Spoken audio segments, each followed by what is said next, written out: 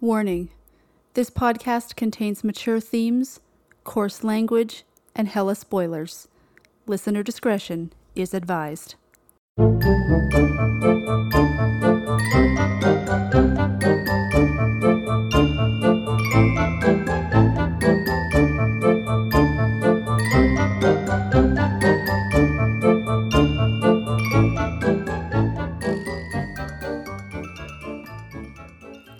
Space, the final frontier. Will this podcast self-destruct? Find out this week on Love and Horror.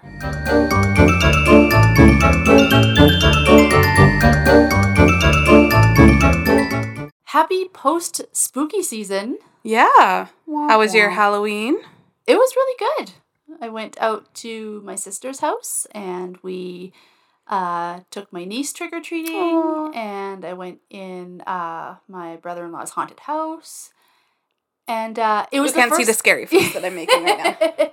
It was literally like the emoji where it's like where you see like all the teeth. That is my favorite emoji. It's a pretty good one. I've definitely gotten that one from you before. Yes, many times. Yeah. Or the shrugging lady. Yes, I love the shrugging lady. I do also a lot of facepalm lady. Yes, yeah. Yeah, but no. What? 30 seconds in and I've already done 2 sidebars. Anyway, I saw that there is something, shiny over there. No, the haunted house is really good. This was the first year that I got to go. I wasn't really around for much of the build. I usually make myself scarce in October because if not, he'll just put me to work. And then if Ronnie and I don't help him, he's like, I wish you guys would just wanna just take a night out and just paint this wall or cut this thing out, and you guys don't ever want to be involved. And it's like, because it's your project, homie. I don't. This is your baby. Yeah. But so this time he was like, hey, do you want to go in before I open it up? And it's like, no, I want the full Dunroth Manor experience. So he was like, hey, look at this video. I don't even want to see the video. I just want to go in. And so he was like, okay, when you're ready to go in, I'll let you go in by yourself. I'll kind of make everyone else wait outside. And then he's like, and I'll just fog the shit out of it. And then you're just you'll be in there all by yourself. And he does this thing where he has 6 cameras set up all over the place. So he can watch people go through. So he was watching me go through, and he would bang on the wall as I went through. So definitely got some genuine scares. Oh, good. Yeah. That's awesome. Yeah. So how was your Halloweener? Well, I had to work all day. Oh, I worked all weekend. Today's my first day off in 3 weeks. What? Yeah. Why? Oh, because it's COVID and you work in the healthcare sector? Yeah, pretty much. The end. Yeah. We've been amping up. We've been developing the system and the software and stuff. I say we. I've had no part of this. But all the healthcare workers in the province have to report their vaccination status, and it's going through the website that I take care of. Oh, okay. Essentially, yeah. I supervise the reps that help people with this healthcare site. It's just for healthcare employees, whatever. Yes. I'm like Chandler Bing. What do you do for a living? Who the fuck knows? I can't explain it. Right. Anyway, so it's been announced for a while that healthcare workers are going to have to report their status. Right. But they didn't have the system up and running until Friday. Awesome. So we've been just overrun with people, first of all, having to get logged in and set up their accounts and stuff. And now they have to log in and report their vaccination status. So it's just been a lot of extra work. And do you hear much bitching about I have to get vaccinated to keep my job? Yep. Yep. That is just you are a nurse and or doctor. Well, probably just one or the other. You should be the first person wanting to, that is a whole sidebar that I could go down, but it's and a lot of it too is, maybe somebody from IT who works remotely or whatever, but it's a blanket policy. You can't get too granular on it with who should and who shouldn't, because there's always going to be an exception. Yes. Yeah. I never thought about IT and stuff. I always just think healthcare, doctors and nurses. Yeah. But, yeah. Yeah, there's a whole spectrum. So, like, janitors and stuff then would have to be... Yeah, everybody. Okay. Cafeteria ladies and... Yep. Or cafeteria men. Environment service workers. Oh, well. Well, we got a couple of space movies to talk about today. Yeah, interesting. Very different different spirit. Yes. Of them. But lots of neat little... I mean, I guess, obviously, if they're taking place in space, there's going to be little parallels. But there's a couple really cool parallels. There was, like, one big one that, like, when it happened... That you were like, holy shit. Oh, my God! Yeah. Yeah. Yeah. Hello, my baby. Hello, my darling. Oh, my God. I loved it. Is that the one you were... Yep. Okay. Well, let's get into it. Oh, let's. Am I talking first? Yeah, so we're talking Spaceballs first. Okay. Spaceballs the movie. Spaceballs the towel. Spaceballs the toilet paper. I see. Okay, so I just watched it last night. Yeah. Again. The hundreds of times I've seen this, and I still was giggling like a little kid. Oh, yeah. So I hope you had at least some laughs. Laughs were had, yes. Okay. Did you know anything about Spaceballs other than me endlessly quoting it for the last 20 years? I knew it was a spoof. I knew it was a Mel Brooks spoof. Yeah. I knew who was in it. Like, I knew that John Candy played a character called Barf. Barf! And I was just like, what? I knew that what I thought there were elements of Star Wars send-uppery. Well, I mean, there are elements of Star Wars. Yeah, like, no, but it's all... Yeah. Like, it's not just elements, it's the whole damn thing. Yeah, I was like, okay, like, there's some parts where they make fun or spoof or whatever Star Wars. Like, you have Rick Moranis' character, who's supposed to be, like, Darth Vader, Dark helmet. Yeah, and then you have, like, the people who are supposed to be, like, the stormtroopers, and, you know, I was like, but I'm sure there's, like, other elements of sci-fi in there, but it's basically just like a send-up of, like, A New Hope, which is the first Star Wars, or the fourth Star Wars, depending on how you want to look at it. I have no horse in that race. Well, I do. But yeah, so that's basically all I knew. I didn't know, like, a lot of details. I just knew, like, it was a Mel Brooks spoof. There was a person named Barf in it, and Star Wars. All right, well, Spaceballs was released in 1987, and it stars everybody. Yeah. But a few mentionables. Obviously, Mel Brooks, who also wrote, produced, and directed it. Mm-hmm. John Candy, Rick Moranis, Bill Pullman, and a cameo from John Hurt. Yes! So good. So this was surprising to me, actually, when I was looking up the stats on it. It was made for $22,700,000. 22? $22 million, yeah. Wow. It was Mel Brooks' second most expensive movie. Huh. Which is so funny, because I just read these stats today. Mm-hmm. And the funny thing about it is that as I was watching it a couple nights ago, and there are certain things where you can, like, see how cardboard the set is made out of and stuff, I was like, wow, they really did this on not much budget. Yeah. But yeah, $22 million, almost Holy 23. And it grossed $38,119,483. Sweet. So it actually, that wasn't much profit, really. Yeah, when I said sweet, I was just saying sweet at, like, my numbers. Yeah. I actually said them all. Yeah. I personally don't care, but, you know. It's my mission now. Yeah. Yeah, no, that really isn't a ton of profit. Yeah. Like, they didn't even, like, double what they made back. Yeah. Like, what they made. Or what they cost. This is where my little rose-colored glasses about this movie, Sean, is... So, you know, I've already got a bit of an idea that, like... I know it's not your kind of movie, and it's kind of dumb humor and stuff, which typically isn't mine either, but this movie just hits different for some reason. But man, the reviews were not good, so I'm like, okay, at least this has prepared me for if she doesn't like it, I'm prepared. Yeah. It had 56% fresh on Rotten Tomatoes, which I think is the lowest of any of the ones that I've made you watch. Yeah, I feel like it's probably right in there with, like, most of my movies. Yeah. Yeah, this is the kind of numbers that we're used to seeing from the horror movies. Yeah. 46 on Metacritic.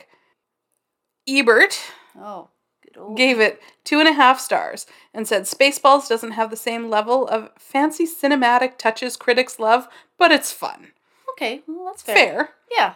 But a lot of the other reviews, I've just pulled out a couple keywords that I saw multiple times. A lot of like, it was pretty forced humor. It was kind of, set up for the humor. Yeah. Great cast, but wasted talent. Yeah. My favorite one that I saw, though, was one that was shared on Rotten Tomatoes fairly recently, and it said, "Unforgivable then, unforgivable now." Oh. So I'm like, okay, I'm braced for whatever she's got to give me here. I have some fun facts. In the vein of reviews and critical reception and stuff, do you want to take a wild guess who was this movie's biggest fan? Who was this movie's biggest fan? Mark Hamill? I don't know. George Lucas. Really? He loved it. Mel Brooks personally obtained George Lucas's full permission to parody any and all things Star Wars related, but on one condition, and this is hilarious to me. We've already, made a couple cracks about the merchandising, the Spaceballs, the bed sheet, whatever. So George Lucas's condition was that absolutely no merchandise of any kind be produced from this movie. Oh. And that's the reason why the yogurt and the Dinks do all the merchandising, and there's merchandising all through the movie, but none of that was actually produced. Okay, I was wondering, I was like, did all this shit get made in the 80s? Because that's a lot. Spaceballs the flamethrower. Yeah, and George Lucas was said that he loved this movie and wrote Mel Brooks a letter after its premiere saying that he thought he was going to bust something from laughing so hard. Wow. And he also told Mel Brooks that had he not chosen to parody Star Wars, this movie would have succeeded as a great adventure movie. Yeah. And Brooks was extremely flattered by Lucas's compliments and support. Wow. All right, so in so much as there is a plot, tell me the plot. Okay, so have you seen Star Wars A New Hope? That, but also not that. So basically, there's like a spaceship full of bad guys led by Dark Helmet, who is Rick Moranis' character, and they're just all out to kind of capture this other planet. Yeah. Planet Druidia. Yes, Planet Druidia, where all the like fresh air is, and they want to like get all that fresh air because they're running out of air and oxygen and stuff where they are. So on Planet Druidia, you have Daphne Zuniga is the princess. What's her name? Shit. Princess Vespa, yes. I just had a total brain fart for a moment there, and I was just gonna walk right out of this apartment and go like hand in my fan club card or something. I don't know. Spaceballs, the fan club card.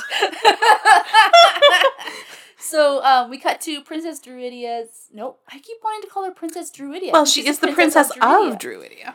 It's her wedding day, and she's going to marry the only prince available, who is Prince Valium, and he's like just this tired, bored dude. And then at the last minute, she was like, "Screw your wedding! I'm taking off," in her like space Mercedes or whatever. And so they take off, and then we cut to another set of characters who is basically like the Chewie and Han Solo of the movie. And the princess's father, the king, contacts them and was like, "Hey, if you bring my daughter in and like, bring her back to me, I'll give you like $1 million space bucks or whatever." And they're like, "Perfect, let's do it." So then they go on this big like galactic adventure, very much like Star Wars, to kind of bring her back to Planet Druidia. And in the end, they deliver her to her wedding, where she can once again get married to Prince Valium. But at the nick of time, we discover that the Han Solo character, whose name is Lone Star, turns out he's actually a prince. Go figure. He gets to marry Princess Vespa in the end. So, the end. All right. Yeah. So I just have to comment about the very beginning of the movie when you get the scroll, like Star Wars, that's telling you about There's a line in there that I don't think I ever really paid attention to before. I bet it's the line that's the first line in my notes here. Oh, tell me first. Unbeknownst to the princess, but knownst to us. I love it. Knownst to us. I walked around the house all night saying knownst to us. Knownst to us, yeah. Yeah, so I feel like you're probably going to point some of them out. But I quote this movie a lot. Yep. Before we started recording, I said that this movie is much like The Princess Bride in that now that I've seen it, I understand so much pop culture now. And so many things that you say. Yes. I'm so excited. Knowing me, not being me, you probably pick them up more than I realize. Or, I don't know what I'm trying to say here. I'm going to tell you what I think my most quoted quote is. Yeah. And you can tell me if you... Most quotable quote that I ever doth quoted. When will then be now? Soon. See, now again, going back to our Bridget Jones thing, I don't think I've ever heard you say that. That's so funny. I say it all the time. I'm very busy and important, so maybe I just didn't. Very busy. I just didn't catch that. All right, so, okay, I could talk about my thoughts on this movie forever, but that's not what this is about, so have at her. Have at her. Okay, so I will open by saying I do not like spoofs. Mm-hmm. Typically, I don't either. Yeah, well, I mean, although you have seen the Scary Movie movies, and I didn't say I liked them. That's fair. Yeah, I just don't like. It's a kind of comedy that I just don't appreciate. Like, I find it really unoriginal. Yeah. And I will say, like, I love Star Wars, but this is not coming from a place of, like, being precious about Star Wars. Make fun of Star Wars. I don't fucking care. Like, I'm not one of those people who, like, when the new movies came out, was like, you ruined Star Wars because there's a Asian girl in this now. Oh, God. You ruined it. Like, no, like, I'm not like that. Or, like, you know, the original ones are, like, the Bible. It's like, in the end of the day, movies. It's a fucking movie. Yeah. They're good movies. I really like them, but fucking get over it. So that's not where this comes from. I just generally don't appreciate spoofs. So, fair enough. Yeah. But, you know, I did get some laughs out of it, kind of maybe to spite myself. I don't know. So when it opened, you get, like, the spaceship crawl. And I was watching it and I was like, at first, it was just like, okay, big spaceship. Like, I've seen this scene in many science fiction. Okay. An alien. Yes, yeah. It was like, okay, keeps going. Okay, there's more. And there's more spaceship, more. Okay. And then after a while, it was like, at any second, we're going to see the tail end. Okay, there's more. Okay, there's more spaceship. And it's like, damn, that's one big spaceship. I think that's a gag, though. Oh, too. For sure. Yeah, but it was so funny. It took me a second where I was like, we're making fun of it. Okay, let's see how far this goes now. Yeah. Yeah. And then you see a bumper sticker when you finally see the end. So I had to laugh at Prince Valium when we're at Princess Vespa's wedding. And it made me think of how, like, I have heard the words Prince Valium before, but I don't know if you've ever seen Beetlejuice. Okay, well, I don't know. It's Halloween adjacent, so I don't know if you'd be like, it's a weird, scary movie. I don't know. I love Beetlejuice. Yeah, we stand Beetlejuice on this podcast. Yes. But both the love and the horror side. See, there you go. It's a match made in heaven. But there's a scene where the daughter Lydia says to the ghosts, they're when they're trying to, like, be ghosts and, like, scare everyone. And she's like, well, you're never going to wake up Delia. She's sleeping with Prince Valium tonight. Yeah. And that's where I thought, like, the idea of Prince Valium came from. So then when I heard it on Spaceballs, I was like, hey, that's before Beetlejuice. Prince Valium. And then I had to write, welcome to Planet Druidia, a galaxy far, far away, where we have Catholic weddings. Which also gave me Princess Bride vibes. Like, you almost expect to hear him go, Mowage. I legitimately did expect to hear Mowage. Yeah. And then I was like, wait, isn't this... Oh, that's not the movie where he says Mowage. But I do love, after they escape in her space Mercedes or whatever, I love her headphones. Yes. I thought that was just her hair, and then she was like, what? And she, like, pulls the headphone out. It's like, okay, if there was ever going to be an opportunity for merchandising, I want headphones like that. Or even just like George Lucas. Like, you make money off of everything else. Make some Princess Leia headphones. Yeah. I'd wear them. I discovered that there is something grosser than Jabba the Hutt from Star Wars, and it's Pizza the Hutt. Pizza is which gonna is send just out for you. So gross. Like, yes, it's just nasty. Oozing and yeah. Ugh. So I love... Okay, this is going to be a weird thing to say, and I'm just going to, like, commit it to recording forever. I love Barf. Yes. I love like, Barf. I hate the name, but I love the character. Yeah. He's just... I mean, he's John Candy, and John Candy's delightful. Yeah. They actually originally had, like, this really elaborate mask that looked like a bulldog or something. Oh, interesting. But Mel Brooks said, if you're paying for John Candy... Well, exactly. Or he said something like, if you can't see his face, I can hire somebody for half the price. Yeah, right? Yeah. I love how his little ears are animated. Like, they have, like, robotics in it or something, and they have, like, a lot of, like, emotion in them. So, when they're on, I don't know what Dark Helmet's spaceship is called, if it even has a name. Like Spaceball 1, I think. That makes sense. Spaceball 1, the spaceship. And they have all the little, they're like, there's stormtroopers, but whatever the space... Oh, they're just Spaceballs. Yeah. They're assholes. He's surrounded by assholes. But they have... Major asshole. Major asshole. and Colonel Sanders. Yes. I'm sorry, I'm just, like, watching the movie in my head and giggling right now. So there's this one part where, like, they do kind of like a close up on, like, one of the Spaceballs, and he's, like, kind of watching the satellite or whatever. And I was like, is he, like, making these sound effects? And then I was like, it's like Michael Winslow. Yeah. It's the sound effects guy from Star Wars. I was like, he got another job because he has such a niche talent. Yes. Yeah. And he was, like, at least in my head, so popular in the 80s. It's like... yeah, well, he was in all the police academies. Yeah. That's definitely, like, my husband's favorite part of Spaceballs. I've made him watch it a couple times. Oh, yeah? And, yeah, it's the part with that guy. Yeah, that guy just is, like, just amazing. Like, yeah. I should have looked up where he is now, because I hope he's still just, like...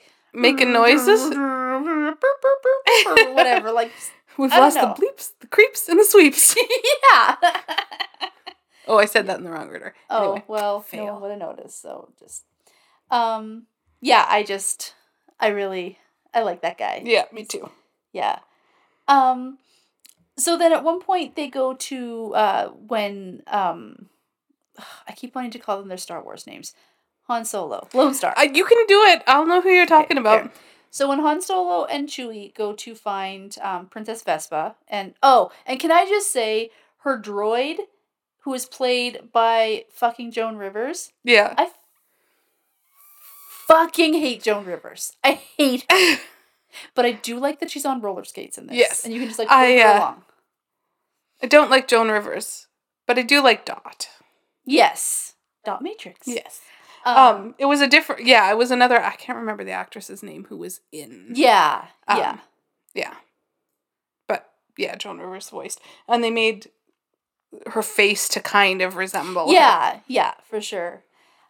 So when they finally kind of, like, locate Vespa and Dot, they kind of go to rescue her and, like, bring her into their Millennium Falcon, which is just a Winnebago. Yeah. And so Barf goes to, like, bring them in from the car, and it's like, You're in space, Barf. How did you just get out of your spaceship and get into theirs? And, like, there's no atmosphere. Like, everything should be, like, sucked out of, like, your lungs should be sucked out of your fucking mouth now. Maybe Mogs are immune to the lack of atmosphere. Okay, so how did Vespa get up that ladder and into, Maybe princesses are immune. Oh, really? That's what we're gonna go with. Princesses are immune. They have a special kind of princess lung. Okay, so we'll just say I've talked, like, in every episode for the horror movies about how I have to suspend disbelief. So you have to for this one. Okay, fine. So funny that you mentioned the Millennium Falcon / Winnebago. The Millennium Falcon actually makes a cameo. I saw that. Oh, did you? Yes. Okay. Yeah. I'm going to shut up then. I had to, like, go back and I was like, wait, did I just... Whoa. Yeah. It's interesting, though, that, you know, it's like, oh, it's just a Winnebago, because in the original Star Wars, when they were, like, kind of, like, trying to, like, make, like, kind of, like, far away shots to, like, block them, they used a shoe on a string to, like, block really? where, like, the Millennium Falcon would be. That's so, hilarious. I mean, a Winnebago is a step up. I guess, yeah. Who knows? Oh, and then there was, like, a whole, like, line or whatever that kind of got my first real oof. When Princess Vespa is a Druish princess. Yeah. It's like, oh, that didn't age very well there, movie. I gave that it was written by Mel Brooks. Pass. Oh, okay. Is he Jewish? Yeah. Oh, okay. That's fair then. Very. I'll give you that. Yeah. Okay. Okay, I can accept that then.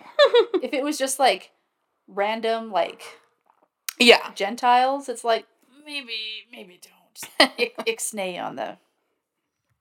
I'm not even going to try to do Pig Latin for Jewish or Druish princess. Druish, yeah. So a couple of times there's like a fourth wall break. And it's that's just like actually in my notes. I'm like, that's I love the fourth wall breaks in this movie. Yeah, I do enjoy, like, sometimes a fourth wall break, but when the fourth wall break is literally like, I'm going to make a joke now and look right in the camera to make sure you know it's a joke and you get it. And it's just kind of like... But that's the joke, is making the joke about the joke. I guess so. But this movie is very, very, like, even when it's not directly breaking the fourth wall, all the references to it being a movie are all, you know. Yeah, like when it's like, how will we ever get out of this now? It's like, well, we better watch the movie. Yeah. Okay, let's watch the movie. How can we watch the movie if we're still making the movie? And that's when my favorite quote comes in, the when will then be now. Oh, okay. So, that's where I thought that was coming from. Yeah. I legitimately have never heard you say that, so... but when they're on, now I wrote here aboard the Devastator, which is what, Darth Vader's ship is called. So it's just Spaceball 1. Yeah. When they're on that whole thing feels like, did you ever watch Mystery Science Theater? No. Okay. So there is like, I assume you know like the basics of Mystery Science Theater? I think so. It's like they're watching something and there's like two aliens talking about it or something. Yeah, but basically it's like, so it's like a couple of like low rent droids who are on board with a human who's like the handyman or whatever.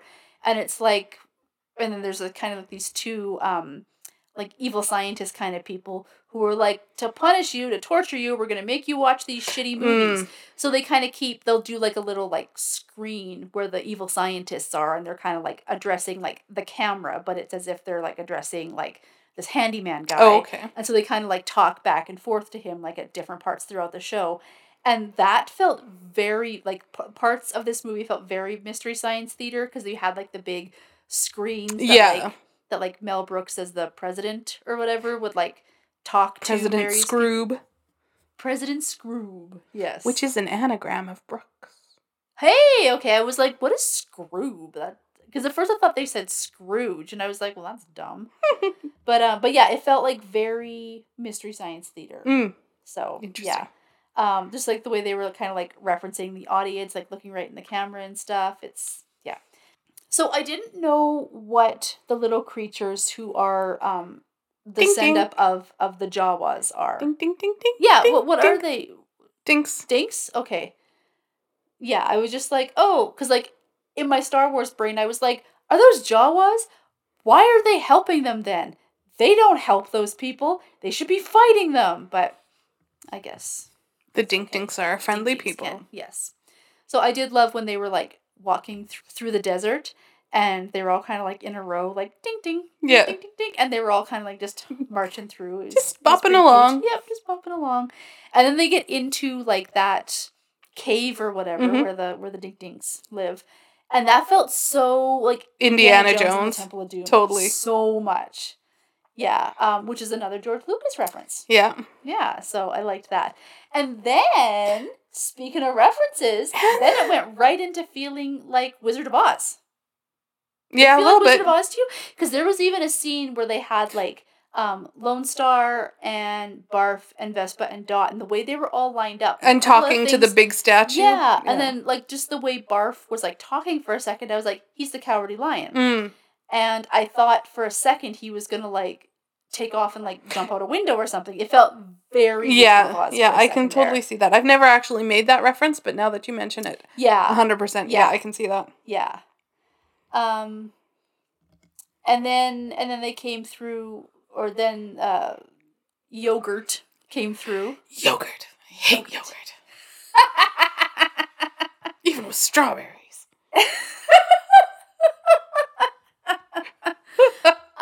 So that's when it came through, because I have heard you say in many instances where in my head what I remember you saying is we're crossing our Schwartzes. Yes, yeah, and I do misquote that one. Whenever we're taking your dogs for a walk. I was going to bring that up.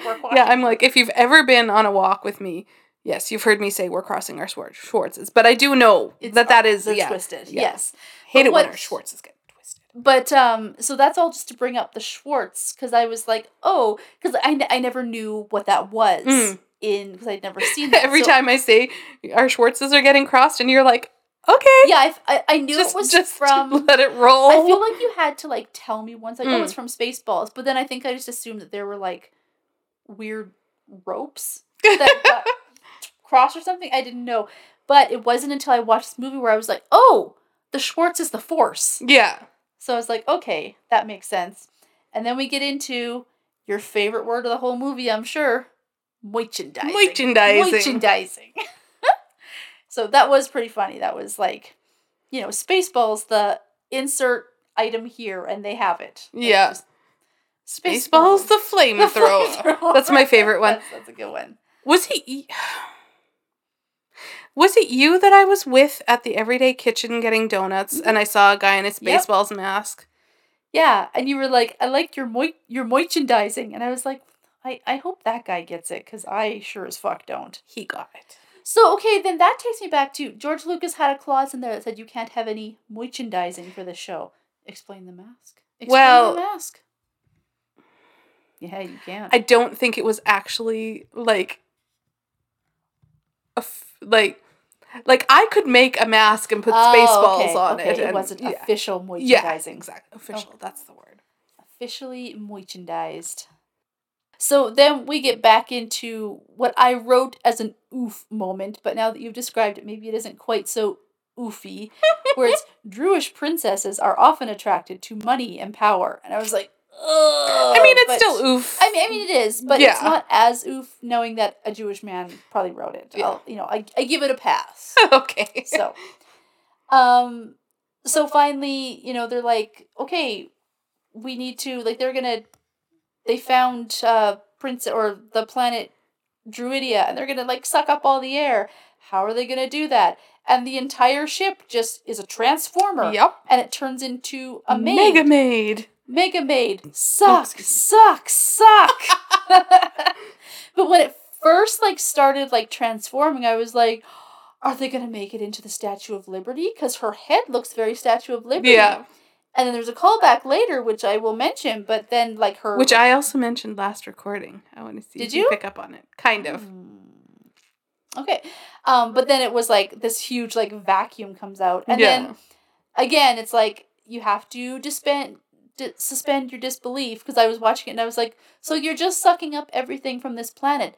That air isn't going to be clean, then, because you're going to suck up all the dirt, too. Yeah, but you could filter it. Yeah, I don't know, man. I mean, my vacuum cleaner has a filter.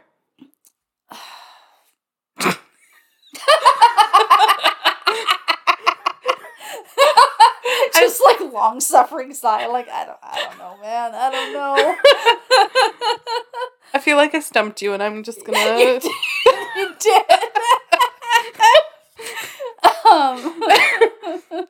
So, because then they like reverse it. Yeah. And they like put all the air back in there. And it's like... The trees go back to where they're supposed to be. The I mounds. love that. Yeah. I was like, me too. But then it's like, well, now I feel like you have to just be putting like dirt back into your atmosphere. And you're going to need a lot of filters for that. Yep. That part was really unrealistic. That was. I didn't buy that for a second.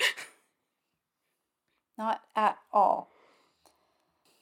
I loved when they like reversed from suck to blow, and then the king wakes up and he's like, I'm breathing. Yeah. Air. Yeah.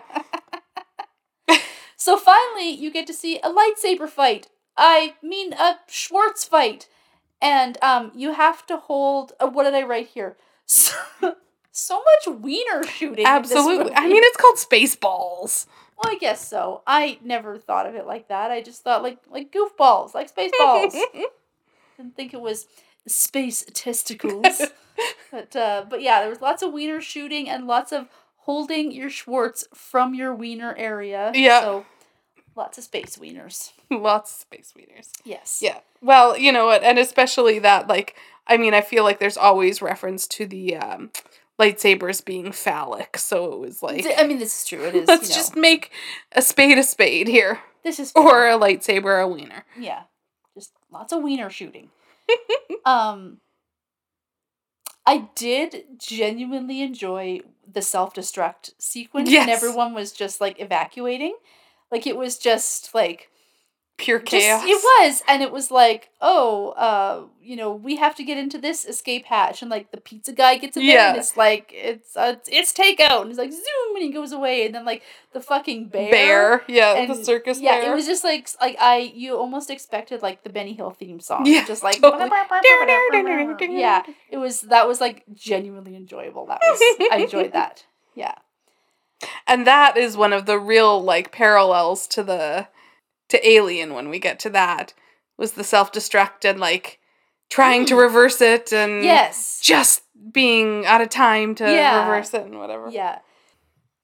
And then we get to also one of my favorite scenes, kind of like everything's wrapped up nicely, and they go to, like, this diner. It's kind of like roadside diner. Barf and Lone Star, and you see a bunch of like spaceships parked outside, like it's like a trucker diner or whatever, including the Millennium Falcon on one side. I appreciated that. And you go in and they're like getting their, it's a basic diner scene, and you go over to the corner and you see John Hurt. At first I was just like, hey, what a cool cameo. And then he does the chestburster scene from Alien, and the alien looks like the alien. Totally, like 100%. I feel like it's gotta be that alien, because it looks exactly. Yeah, I totally think it's meant to be. I have a fun fact about that. Oh, please do. So Sir John Hurt claimed that Mel Brooks talked him into self-parodying his role from Alien by making it sound like it would be a brief walk-on cameo. Only when Hurt came to the set did he realize that the entire scene was an elaborate spoof of the chestbuster scene from Alien. Hurt figured that he ought to have asked for a salary. Yeah. Yeah. So, but yeah, then it comes out and it's like, hello, my baby. Michigan J. Frog, like, hello, my baby. And I think, if I'm not mistaken, you get to see his little, like, legs, like, kicks. And it's like, that's good. Hello, my ragtime guy. Yeah. I love it. Yeah, so I thought that was a really good, like, tie-in. Like, because I didn't know that was going to happen at all. When I started watching Alien and realized that John Hurt was, like, one of the characters, and, you know, like, I was familiar with the chestbuster scene, but I didn't necessarily realize that it was the same actor that I've seen on Spaceballs do it. So then when I was watching it, I'm like, oh my god, it's really him! Yeah. It's the guy. He did the thing. That thing that time. Yeah. That's awesome. So then we see the Mega made did have a Statue of Liberty head, essentially. Like, at first I was like, oh, I guess it's just, like, a maid head with one of those, like, kind of, like, weird, like, frilly maid hats on or whatever. Yeah. And then I was like, no, I think that actually is a Statue of Liberty head, because then you get a little tiny parody of Planet of the Apes. Yeah. When her head and her torch land on like the shores of the ocean or the beach or whatever. Yeah. And it looks like Planet of the Apes, and they blew it up. God damn you, they blew it all to hell. So I've never actually seen Planet of the Apes, but that's what it's so good. That's what I was referring to when, like, last episode, and I was sitting in the same spot that I'm sitting right now, where I have a view of your DVD tower. Oh, okay. And I'm like, oh, there's a reference to a DVD that you've got on your tower. I see a Planet of the Apes DVD, and I'm like, oh, there's a little sly reference. Yeah, Can I give you have, like, the box set of all the Planet of the Apes. Oh, really? Yeah, I've never seen any of them. It's good. But yeah, because I forgot that you had said that until I was putting something away over there today, and I was like, hey, yeah, didn't she say there was a movie that got referenced? And I was, like, looking through them all, and I'm like, well, I don't think it's my Fat Chance Belly Dance DVDs. I don't know what is over there, but yeah. Can I give you one more fun fact that calls back to something we were talking about a couple minutes ago, and I forgot because of who I am as a person. Yeah. So you talked about the escape sequence where they're all running to their escape pods and stuff. Yeah. The escape pod launch sequence is actually an unused clip from Star Wars Episode 4, A New Hope, provided to Mel Brooks by Lucasfilm. Really? Yeah. So that's how much of a stan George Lucas was for this, that he actually provided him unused footage from Star Wars. That's so cool. Yeah. Wow. I like that. I feel like hopefully that gets it a few points in your books, that it was like... I still can't let go of the fact that Barf thought that he could Barf. Barf. Does he say that? No.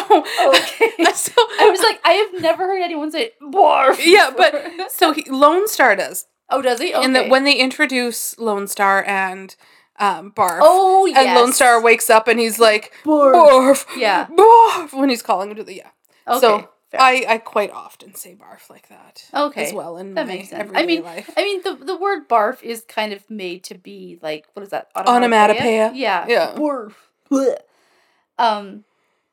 Yeah, so really the only other thing I have in my notes here is in the wedding scene at the end when Lone Star has changed into his princely outfit. Yeah.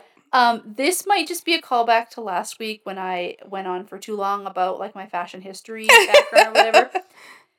He's this lovely, like, almost like a knight in shining armor, like a white knight kind of outfit. He's like, this is my wedding garb. His pants and his jacket don't match. The pants are like this nice bright white, and the jacket is cream. White and cream look lovely together. But I feel... Have you been to my house? I have, yes. But I just think... I don't know if it was like a conscious decision or not, but it's like, dude, if you're going to have jacket and pants, they should match. I don't know that I agree with that. I mean, you could I'm not the fashion major, but... Then I will tell you exactly what I used to tell people when I was, like, right in the middle of my schooling. I'm a fashion student. And, when I worked at the fabric store when I was in school, I was fucking insufferable. Insufferable. Like, anyone that went to... It's nice when we can look back and realize... Oh, anyone that went to the fabric store in the early 2000s in Lethbridge, I'm fucking sorry. Just like, oh, you can do that, but I wouldn't use that fabric, and I'm a fashion student, so I think you could do it another way. So, we'll finish talking about this movie, and then I'm gonna sidebar about... something that I actually was just thinking about in the car on the way over here, that I have occasional, like, flashbacks of cringe about a time that I was insufferable. Okay. And I still, decades later, and I'm embarrassed. So anyway, we'll. Yeah. So, yeah, I feel like in that instance, it should have matched. Like, if you're going to have, like, maybe blue pants and a brown jacket, that's fine. But it's like, have you ever worn like 2 different shades of black accidentally? Yeah. It's like, I don't think cream and white are the same though. I would pick up on it with 2 different shades of black. That bugs me. Yeah, but I don't know, because it was like a light cream, so it's almost like, okay, we have these white pants. Now someone go and make a white jacket, and they're like, white is white, and then they like put it all together, and it's like, white is not white. Yeah, and it's like, well, that doesn't, well, whatever, it's what we're going to go with. So it just, like, it stood out to me like a sore thumb, and I was like, why? Why would you do that? And I feel like the whites are also a different white from Princess Vespa's dress, and it was a whole lot. It was a lot, and I can't handle it. That's so funny. So those are all the notes I really have. Ultimately, there were a couple of funny points, like genuinely funny points. Overall, I feel like it had an amazing cast. Yes. Like, so good. And I feel like, and I think you mentioned this in one of the reviews that you had quoted, the cast is wasted. Like, there were so many things where I was like, the cast is better than this. Like, there were lots of things where it's like, I know you're a good actor, but you're not better than the sum of its parts, or... Yeah, like, there were just parts where it's like, this is just not well done, which is weird because everybody involved in that movie can do a good movie. Yeah. And then, I don't know, it was just like, I don't know if they were like, we're doing a weird spoof, we don't have to like try our hardest. I don't know. There were just, I don't know, because like Mel Brooks and his spoofs were like really well respected, and like the comedy scene was like, I read something about like that he made this movie because he had already done a Western and a horror and a silent and What's whatever. the horror that he did? Frankenstein. He did a Frankenstein? Yeah. Oh shoot, what was it? It had Gene Wilder in it. Oh, was it like Young Frankenstein? I think maybe, yeah. Oh, okay. Huh. I've never seen that though. Oh, but yeah, because it's a spoof. Yeah. What was the silent that he did? It was just called Silent Film. Fair enough. And then the Western was Blazing Saddles. I knew there was Blazing Saddles. Yeah. Yeah, so I don't know, just overall I was like, well, I mean, it could have been better. I don't know. Fair enough. Yeah, so I gave it 2 droids out of 10. Which is twice as many points as I gave to Sense and Sensibility. True. So take that with we didn't watch Sense and Sensibility. What did we watch? Pride and Prejudice. It's the same thing. I will never not get them mixed up. Anyway. Yes. Well, I'm glad you had some good laughs. I was hoping that you'd overall like it a little bit more than that. Yeah. But I mean, I knew what I was getting into here. There are enough things in that movie that I feel like I can like refer back like fondly. Like I can get in on more of like our Schwartz are twisted or merchandising and stuff. Like I feel like I can understand why you wanted me to watch it so much, because like I feel like there are those like fond memories for you, but maybe just watching it in like with 2021 41-year-old eyes, it's like one of my other like oft quoted moments is when when they're trying to get the combination for the air shield out of the king, and he's like, the combination is 1 1 1 2 2 2, and then they say, that's the combination an idiot would have on his suitcase. And then the president comes in and he's like, that's amazing, that's the combination I have on my luggage. Or, which goes well with our conversation today about how I had to get the pin on my debit card reset for like the 1,000th time because I just can't remember it. And like for a second today I was literally like, I should just make it 1 2 3 4 because I clearly can't remember anything else. So I picked a pin and I was like, I will never forget this pin. I will totally remember it. And it's like, well, see you next month when I have to get my pin reset again. So I went to Michael's craft store the other day. And I paid with debit like I always do. Mm-hmm. And they never used to have tap. For years, they were like one of the last holdout for tap. And they have tap now, and I'm like, you guys were the last holdout of anything that was making me remember my PIN. Yep. So now we're done talking about Spaceballs. Yes. Do you want to hear my story about my cringe moment? Did you have something to continue about Michael's, or just like, hey, you? No, just now I have to remember my PIN. Okay, cool. Yeah. Yeah. Okay.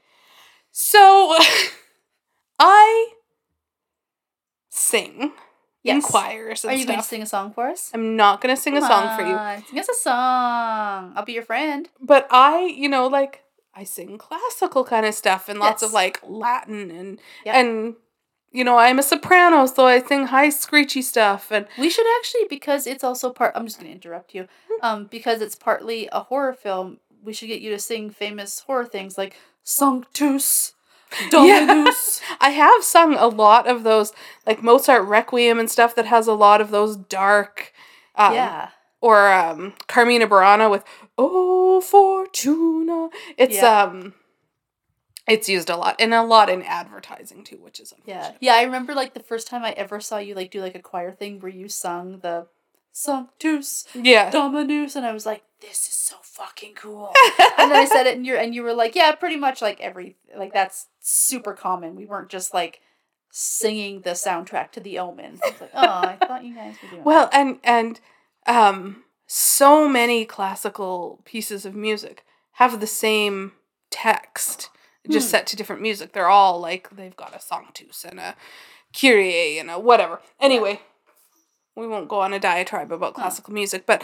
I mean, I did it for fashion history last week, so it could be your turn. So, a bunch of years ago, I worked at a fishing/golf resort in their restaurant. Mm-hmm. And there was, like, a restaurant side and a bar side. Yeah. And some of the other waiters and waitresses that I worked with were, like, in bands and, like, played like cool music and stuff. And the owners one time decided to have like a local talent night. I love it. I love where this story is going. And so everybody was all signed up for like with their guitars and electric pianos and like it was all this cool stuff. But I signed up and I sang like this is a small town, like, farmer area, and I was singing all this fancy music and just getting all these blank stares. What did you sing? I can't even remember. Oh, come on. I've got, like, PTSD from it. And, you know, like, I thought I was so fancy at the time, right? And I was totally insufferable, like, classy music here. And I sing classical music? Yes, I'm going to sing... I think I sang, like, a piece, like, Pie Jesu, maybe. Oh. Is that the name? Sorry. Is that the name of a song or an artist? Pie Jesu? Pie Jesu. Pie Jesu. Jesus. Love Jesus. Jesus Christo. Qui tollis peccata mundi. I love that you sang that in like a golf resort bar. Fucking bar. And I look back at that now and I am like, this is decades ago. And I'm still so embarrassed about it. I fucking love it. Oh my god. That's and it's amazing. Like, I mean, it's so me, right? Like, yeah. Yeah.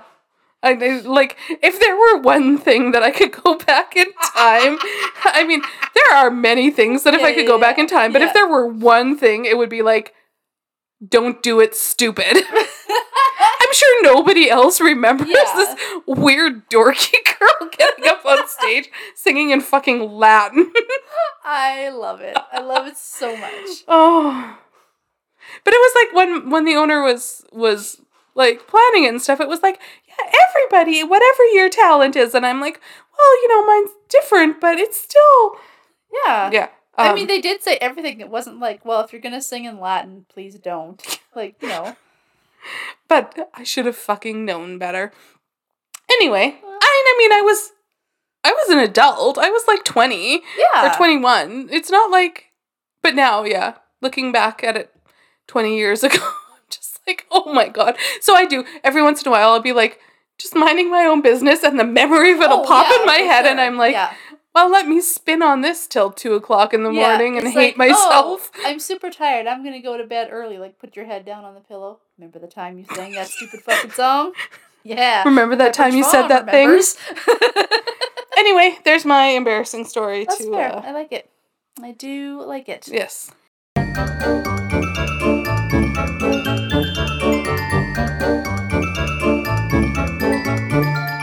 Okay, switching gears here.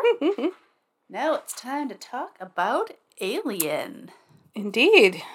Did you know anything about Alien? I knew a fair amount, I guess I would say. I knew of the chest buster scene. I knew it was Sigourney Weaver. I knew how the alien looked. Mm-hmm. I knew I had a picture, and I wasn't sure at first if it was real or if it was just something that I'd seen on, like, I feel like I've seen this on The Simpsons even, where the alien had like a head within its head kind of thing that shoots out. Oh, yeah. So, I kind of was familiar with that a little bit. I guess that's about it. Okay, that's fair.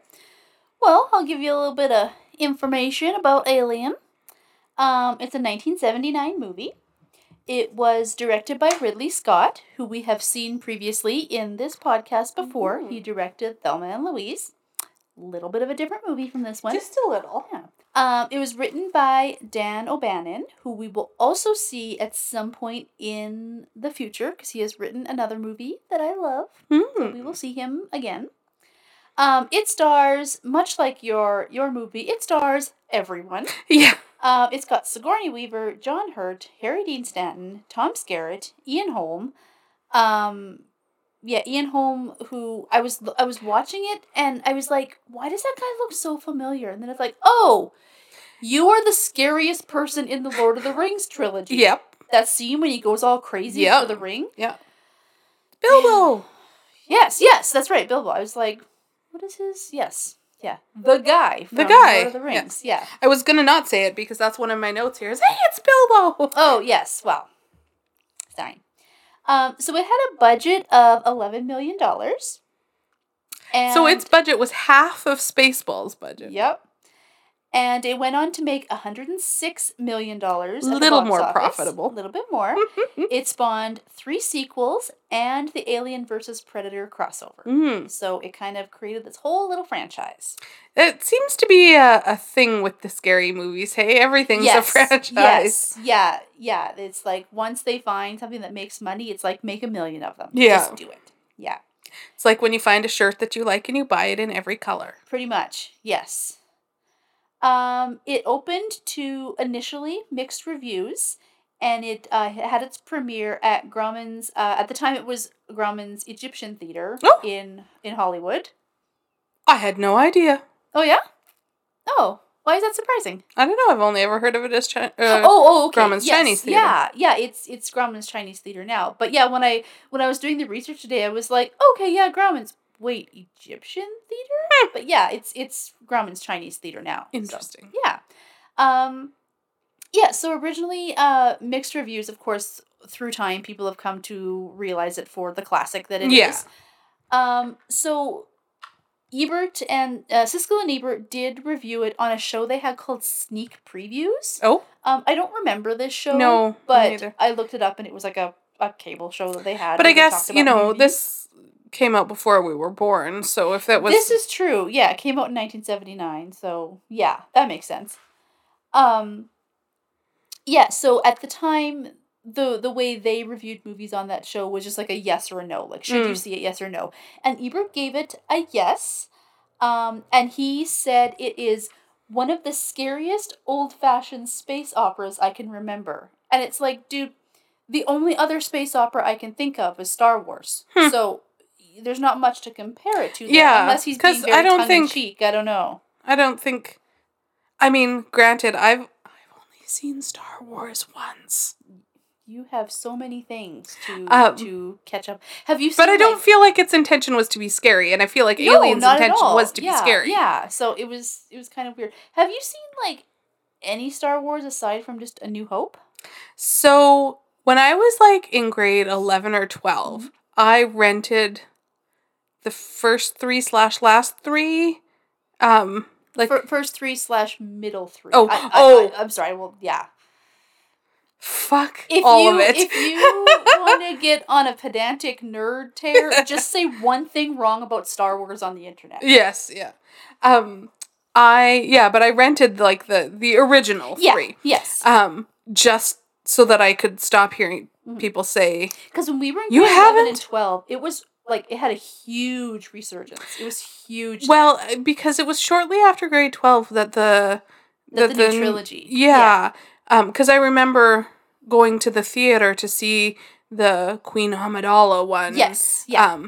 With a guy I was seeing at the time, and so that's how I remember the time frame of it. Anyway, yeah, so I had gone to the probably Jungle Jim's video again and rented all 3 of them because, I was just sick of hearing people say that you haven't seen Star Wars? Yeah. I liked it okay.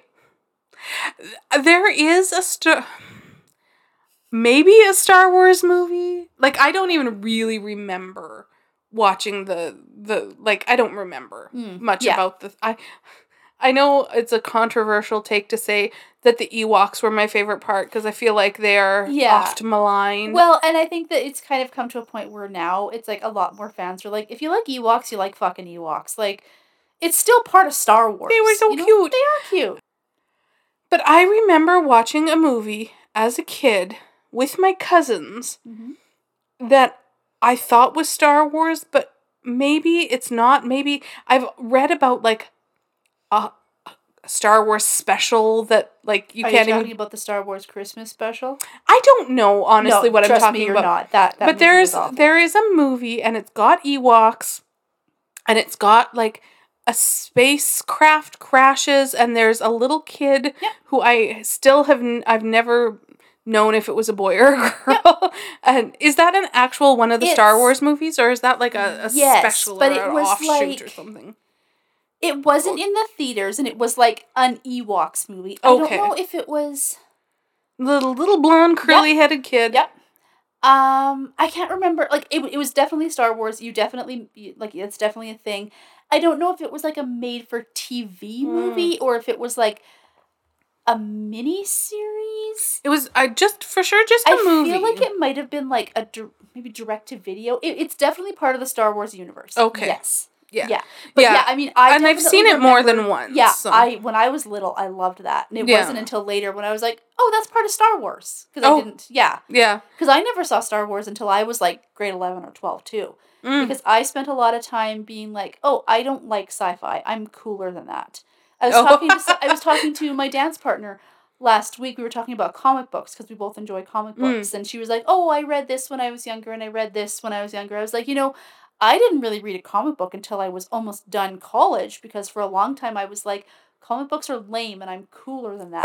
And then I eventually got to a point where it's like, you're not fucking cool. Just accept that you like sci-fi and comic books. See, clearly I never ever thought of myself as cool because I sang Pie Jesu in a bar. Anyway. So on this podcast about Star Wars... Right. Maybe let's talk about Alien. Welcome to my Star Wars podcast. So then in the same TV show with Siskel and Ebert sneak previews, Siskel said it's essentially a haunted house film in a spaceship. And it's like, that's a very apt description. Because it's kind of like it's dark. There's a bad guy hiding somewhere. Where are we going to find him? Yeah. For sure. I'm glad you went back to that because I just had a thought of like, how the hell did we get so far into the Star Wars tangent? But it was the Siskel and Ebert show. Yeah. So it won an Oscar for Best Visual Effects. Oh. And it won various other like movie award kind of things for things like special effects and technical details, which you can definitely see. Like if it's going to win awards, that's when it's going to win awards. And then Ridley Scott did win a Saturn Award for Best Director. And it makes sense to me that it would have won awards for that kind of stuff because I feel like that aspect of it, 40-something years later, still holds up pretty good. Like, the effects and stuff were... It really does, yeah. Like, some of the computerized stuff, it's all on DOS and whatever. Yes. So that, that maybe took you out of it a little bit, but a lot of the effects were effective. Effective effects. Yes. Yeah, it never really occurred to me, like, some things, especially when it's sci-fi, you kind of go back and you look at it and you're like, oh, that looks like garbage. But I never really felt like that. Yeah. Aside from, like, the DOS and whatnot. Yeah. And I kind of felt like that a bit too with, some of the older horror ones, like Halloween, whatever. Mm-hmm. Like the... Halloween, whatever, she says. Those, the visuals of it look old. Yes. This could have been filmed. Yeah. Anytime. Okay, so that is what I have for hard facts for the movie. Why don't you tell me what the movie was about, and then I can give you a few fun facts, and then kind of sprinkle some in as I go. Sounds good. Okay, so Alien is about a spaceship tow truck. Basically, yeah. That, the look on your face, like, a spaceship tow truck? Well, that was more of did I interpret that correctly? Yeah, is that... basically, yeah. Maybe more of, like... recovery, kind of? Yeah, maybe more like a spaceship semi-truck? Like, they're hauling things. And they did actually specifically refer to towing. Oh, did they? Okay, yeah.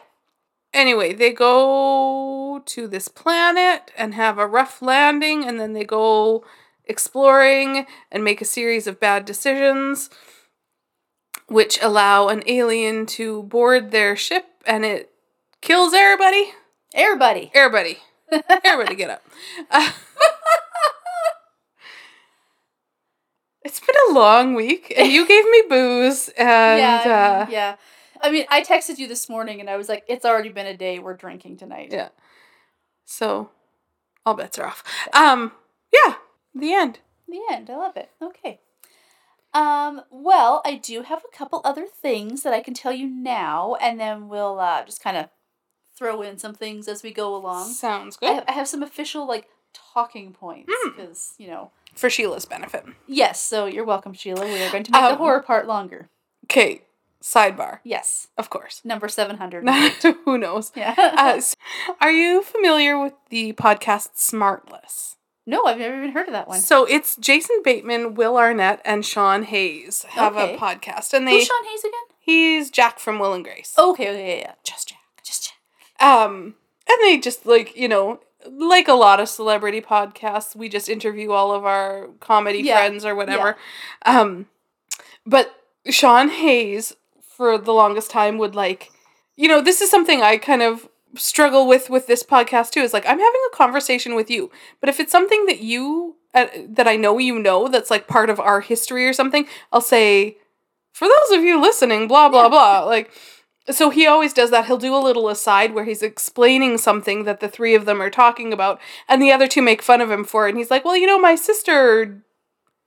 Tracy. My sister Tracy in whatever state she lives in, Wisconsin or something. So now they anytime they get kind of explainy, they'll say, so Tracy in Wisconsin, blah, blah, blah, blah, blah. So Sheila's going to be our Tracy in Wisconsin. Yes, there you go. I like it. Yeah. We've got Tracy in Wisconsin on line 1. All right. So as you might have noticed, and as we will discuss, there was a cat in this movie. Yes, kitty. And one of my favorite facts is there were 4 cats that they used in this movie. So not only did you get to make a cool, sci-fi horror film, you got to have 4 cats. 4 orange baby cats. I love it. Dan O'Bannon, when he was pitching this movie and trying to kind of get some funding for it, he said it's basically Jaws in space, which is yes, which will kind of bring up a talking point later that we will... The fact that I've never seen Jaws? Well, now it's going to bring up 2 points. The sets that they build for the wide shots of the planet they land on and the where they had to kind of show all of the Nostromo kind of in one scene. They built it on a 1/24th size scale. And then that's always fascinating to me that that's a thing. I don't even think of that when I'm watching a movie that would have had a you're just like, size. oh, well, clearly they made all that life size. Yeah, exactly. When you really think about it, it's like, well, of course they didn't. Yeah. So when they made this whole scale, Ridley Scott was still like, I think it should be bigger, or like, yeah, like I want it to look bigger. So for scenes where you see like the entire Nostromo, or you see like this alien landscape that they're on, but you get kind of like a wide shot where you see like the characters kind of like further in the distance. Mm-hmm. It's Ridley Scott's kids dressed up in the suits. Now I want to watch it again. Yeah. So they're smaller, and then everything else, of course, looks so cool. Bigger. So that was kind of a really easy way to make more use of the set. Yeah. Hope they got scale. Yeah, right? Something tells me they didn't get any money. The only other thing I want to bring up right now, which is like kind of the scene that everyone knows from Alien, is the chestburster scene. That scene was a surprise to most people. Oh, really? Now, of course, John Hurt knew that he was going to be part of the chestburster scene, and everyone knew there's going to be a chestburster scene, but they didn't really know when it was happening or how it was going to happen. Oh? So, I mean, again, John Hurt knew that it was going to happen because it was attached to him.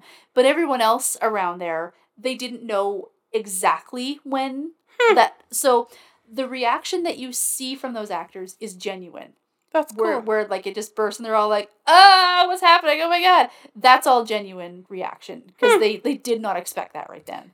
That was probably an expensive risk to take. Because if they reacted in a way that... Absolutely. Like, that would be a hard thing to...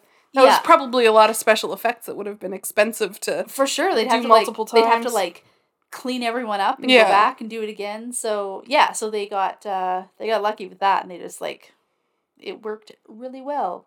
So I'm gonna stop there. I will I have like a few other notes and stuff to bring up, but we can bring it up as we go along. Go ahead and give me all your thoughts on Aliens. So, the kind of thing we mentioned when we were talking about picking this movie and stuff about, like, is it a horror or isn't it? I still don't know. Okay. Yeah, it's interesting. It's kind of like genre busting. Well, it's interesting because, I said it was pitched as Jaws in space. Yeah. And when you and I were discussing, like, well, is that horror? Should it be on here? And almost any list you see of, like, the best horror films of all time, usually kind of, like, neck and neck for, like, 1 and 2 is Jaws and Alien. And they're both movies where people are like, well, are those horror films? And they're always, like, number 1 and 2 as, like, best horror films. That's funny. Yeah. So it might not be, like, exactly a horror film, but it has horror elements. I guess I've never really looked at what the definition of a horror movie is. There you go. Yeah. And I mean, it was scary for sure. Yeah. Oh, yeah. So very similar establishing shots for this movie where we see the underside of a ship and there are words on the screen, albeit much less for this one. Yes. I'm like, nobody told me I was going to have to read. Those, I'm going to say, the opening, like, title sequence, I had never noticed it before. I love it. It's all done in just, like, very basic, like, Arial font. Yeah. And here's, Nerd Corner with Deanne. Are you a font snob as well as a fashion snob? And it is my favorite font. I love Arial. It's just so simple. It's so, like, elegant and clean. I just love Arial font. Good to know. Yeah.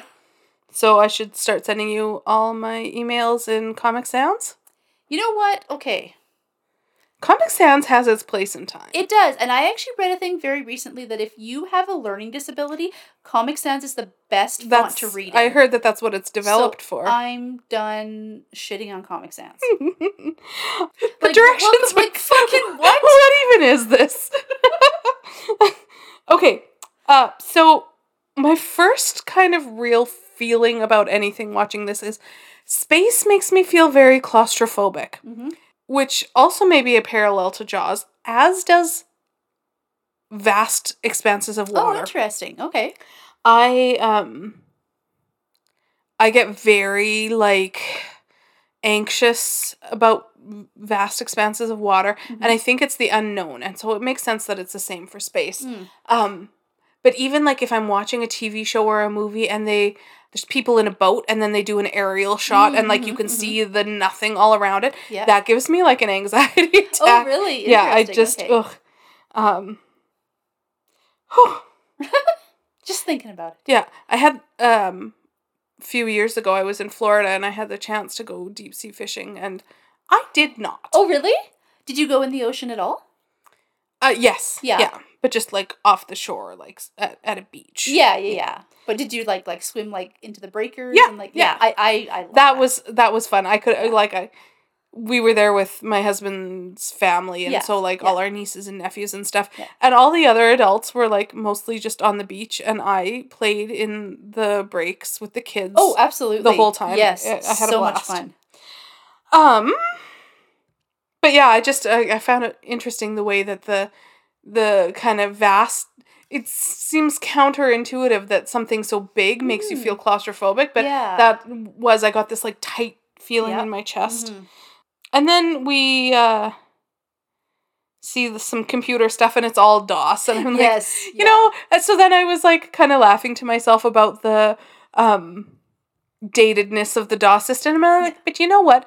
Any system I've worked on that's been DOS based or like AS400, anything like that, has been bulletproof. So yeah, that's very true. Maybe in the future in space, maybe DOS is what they're going to do. Maybe. Because let me tell you, any other like Microsoft based or web based platforms I've used. Amazon Workspaces is fucking terrible. That's what we use at work and I fucking hate it. Oh, I've worked on so many different ones and everything crashes all the time. Yeah. And then we see the crew waking up from their long nap and I'm like, oh, that sounds so good. Right? I could go for a 10-month nap in a cozy looking pod. And then I realized, I've already forgotten the writing that I had to read on the screen from earlier. I have no idea what it said. I think it said like what year or whatever it was. No clue. If we want to... Wait, they're in space right now? Insight in Laura's attention span.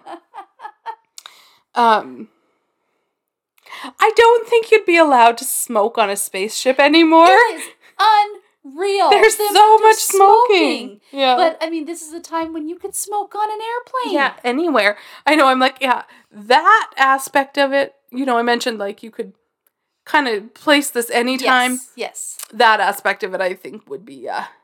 It was a thing where I was like, even not because, like, we're a very, like, no smoking society now, but it's just, like, the sensitive electronics and why are the you air smoking? Circulation? But I mean, then you look at, we smoked on planes. True. So, you know, my grandma was a nurse back in the 50s or like the 40s or the 50s, and she said that she performed like a local anesthetic kind of procedure on a guy who was smoking while they were doing the procedure.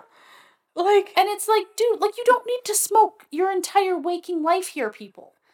Oh, some people did, though. I know. Oh, I know. I mean, both my parents, basically. Yeah. I mean, I used to. Yeah. So then my next note is, hey, it's Bilbo!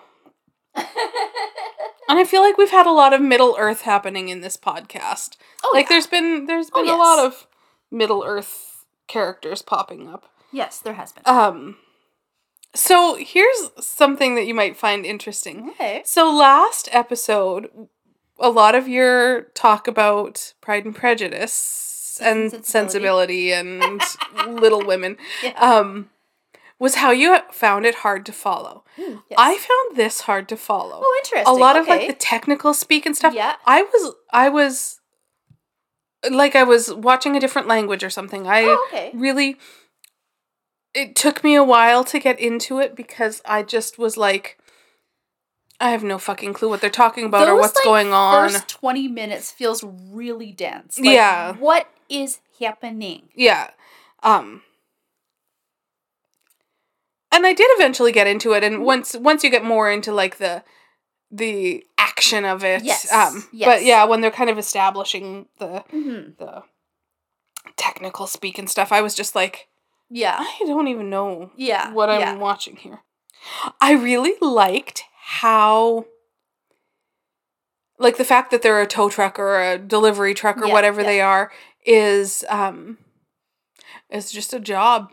Like they're just out there doing their job, and all of this, like, they're landing on this planet and stuff, and everybody's talking so, like, casually and blasé and, like, turn on the thrusters and we'll do this now and we'll, you know, like, it very it seemed like a boring day at the office. Yes, yeah, absolutely. Kitty! That's a line of its own. Just kitty! Oh, yeah. Space kitty! Which is another thing that just, like, why is there a cat? Well, why not? Why are you smoking and why is there a cat? I mean, if they're just like a semi-truck, people have their, like, a rig dog or a rig cat with them. Yeah, that just, like, why is there a cat? You could just jettison the litter when it's dirty. Like, yeah, I would be down with that. I appreciate that. And they talked a lot about this transmission, and this was part of where I struggled with kind of following what was going on, and they couldn't figure out this transmission or get the transmission transmitted or whatever. I'm like, I have no idea what's going on with this transmission. They keep talking about a transmission, and I know it's not like a car transmission. In general, just listen to the one that says, let's get the hell out of here. Right? Yeah. Like, always. Yeah. Listen to the one that's saying, get the fuck out. Yeah. And so in addition to kind of struggling, figuring out what was going on with the technical speak and stuff, everything, this whole movie was so dark. Yes. That I struggled with and it was definitely a like, for a reason. Yes. I get that, but I don't like watching things that are all dark, and it was a bit of a struggle for me to get through it, just with how dark it was, and, like, I'm about to prove why it was effective, but, like, because you can't see what's going on, you can't tell what's going on, and that's the whole point. Yes. Like, it's the mystery of, like, where's the thing hiding or whatever. Yeah. But just, like, right from the very get-go, everything is very dark, and I don't like it. I don't like it. So then they're on this other planet, and they find this, like, lair of these unknown eggs. They're eggs for some creature that they don't fucking know what it is. Yeah. And he goes poking around. John Hurt goes, like, poking around at them and stuff. Yeah. Like, why don't touch it? Yeah, just don't worry about it. Don't worry about it. And then I just made a little note to myself that this podcast should really just be called, Why Are You Doing That? I spent a lot of this movie just, like, on edge waiting for something to jump out. Like, there was definitely, like, when he was poking around the eggs, I was, like, just bracing for something to jump out. And it did. Yeah, of course. And then, holy cow, the whole conversation about quarantine, and if we... Right? I wrote down an actual quote. If we break quarantine, we could all die. It seems rather timely. Like... Yeah. Yeah, it was just an interesting parallel to our current times with the talk about, like, quarantining and not contaminating everybody and, you know, like, kind of almost sacrificing the one for the many or whatever. Yeah, for sure. So I figured that Ripley is, like, pro-vaccine, pro-mask. Yes. So we should all just listen to her. Yes, yeah. And how, like, people kind of, like, went over her head, like, Ash, as the science director or whatever, kind of, like, went over her head, and she was like, Ash, when Dallas and Kane are off the ship, I'm the boss! I'm in charge, yeah. Like, just because you're the science guy doesn't mean you get to, like, make all the... Which now it sounds like I'm being anti-science. It's all very confusing. But yeah, it's like... Yes, but we find out that he's not just the science guy, so... Yeah. He's also a hobbit. Space hobbit. Hey! Right? But yeah... A very unexpected journey to space. Anyway, continue. To infinity and beyond. So many of these movies that we've watched so far all could just be summarized by, like, listen to her. Listen to women. Yeah. Yeah, and then I made another comment, and I don't even remember the exact circumstance, but it was just like, it does feel very suspensey. This is where I can totally get behind it being a horror movie, because it felt very suspenseful the whole time. Like, I was just, like, bracing for something to jump scare me. Like, I definitely was like, this is a jump scare movie. Yes. Yeah. Oh, good, now the thing is lost in the ship. Yeah. Why? When, crap, what's his name? John Hurt's character? Kane. When he's laying there with this unknown foreign... Yeah, the face hugger. ...being attached to his face. Yeah. Why was there not somebody watching him? Yeah. Around the clock? The entire time, yeah. Yeah, because now this thing is lost on the ship, and y'all fucking let it happen. Yeah, pretty much. And then Bilbo's all calm and, like, it's interesting. Yeah. So, like, you could kind of see that there was something going on. Yeah, for sure. Very suspicious. And then when he he says it's interesting. When he calls them over the intercom to say, you should come see Kane. Yeah. And they're like, is everything okay? And he's like, it's interesting. And it's like, no, it's more than fucking interesting. There's an alien lost on your spaceship. Right? Yeah, exactly. It'd be better if you just come and see. And then, like, why does no one trust Ripley about anything? Like, everything she says is just brushed off. And it's like, I read somewhere, or saw somewhere, or something, that Ripley's character was initially supposed to be cast as a man. Yeah. And I thought about that a lot as I was watching it, and, like, how people just brush off what she's saying and don't listen to her, and, like, there's a kind of a power struggle. Mm-hmm. And I feel like if it had been a man playing Ripley, that would have played out very differently, or it would have felt very different. Like, the kind of the power struggle, with her being a woman, just felt a little more pointed or something. Pointed, yeah, exactly. When they wrote her, that was something I meant to bring up, and I didn't have it in my notes. But they didn't really change the writing at all. Just like, oh, okay, now we're gonna have Ellen Ripley instead of Jim Ripley or whatever it was supposed to be. And that's kind of why she's kind of gone down in history as like a feminist icon, because she isn't, she doesn't fall apart. And she doesn't, the other woman character does. Absolutely does. Yeah. But she's just like very strong and take charge, and she doesn't like second guess herself. It's never like, well, are you sure that's what happened? She's like, this is what happened. This is what needs to happen. Yeah. I'm not wavering on that. Which is very much the way a man would be written. It's just like, no, I'm not going to second guess this. This is just right. Yeah, I don't have to ask you to believe me. I'm just telling you how it is. Yes. Yeah. And then here's the scene we all knew was going to happen. Yeah. And Ripley's like, I fucking told you so. Yeah, right? Exactly. Like, I knew this was going to happen. You should have listened to me. And then they have to space bury Kane. And I'm like, that is just some kind of a burial. Yeah, like, just shoot him off into space. It is weird, because it's like, if they're, like, at that point, like, in their minds, they're going home. Like, they're like this was a detour, and they had to go home. So, they should be home eventually. Can they not just, like, put him somewhere? Yeah, so that he can have a proper... But who knows what Earth or home or whatever is like at that point in time. Maybe we done all used up the space for burials. Yeah. And now we have to use space for burials. Oh. And then they're like looking through the ship for the alien to try and capture it and send it off into space or whatever. And then the cat jumps out, and that made me jump. Yeah. That definitely was a jump scare there. And I really was not expecting it to be the cat. I had kind of forgotten about the cat at that point. Yeah, absolutely. And that I kind of liked, the fact that the cat just roamed around the ship. And because, I mean, what else is the cat going to do? Of course, it's just going to do whatever it damn well pleases. Absolutely. And it's not like it's going to get outside and run away. Yeah. And then the mechanic guy that always has the smoke hanging out, or the toothpick or something hanging out of his mouth. I can't think of what his name is, but yeah. The second guy to die. Yeah. I'm like, dude, it's right behind you. Can't you hear the scary music?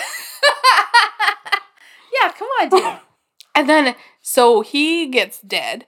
And I'm like, yeah, because you split up. You weren't supposed to split up. Like, exactly. Series of bad decisions.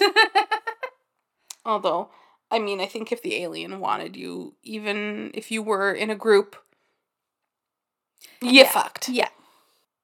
I have a line here that I don't know if it was a quote or if it was just something that I thought in my brain or something. It just says in your brain. Oh no, it is. It was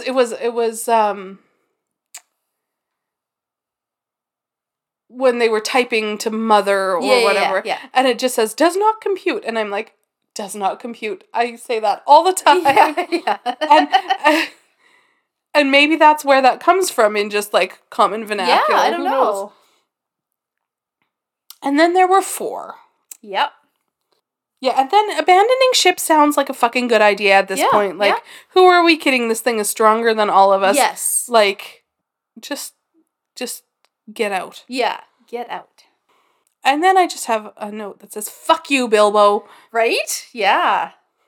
That is such, like, when he's attacking Ripley, like, he's a cyborg, a robot, whatever you want to call it, android. And I feel like when he's attacking her, it feels so human at that point.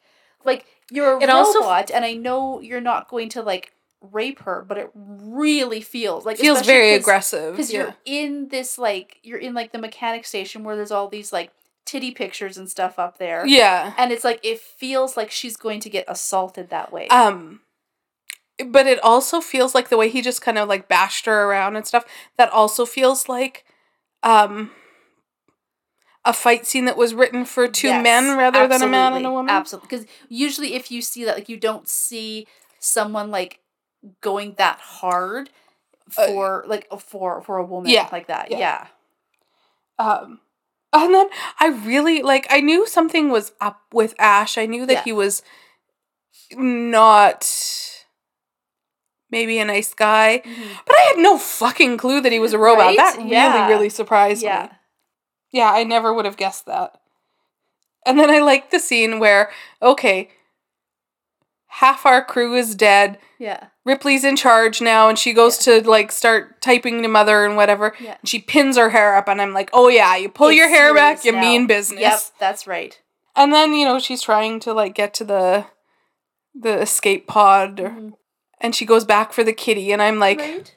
I love a kitty as much as the next guy, but I don't know if I would have made that same choice. Yeah. I was listening to the Faculty of Horror did a really good episode a few years ago on Alien, and they brought that up too. They're like things are crumbling around you and you're going back to get the cat.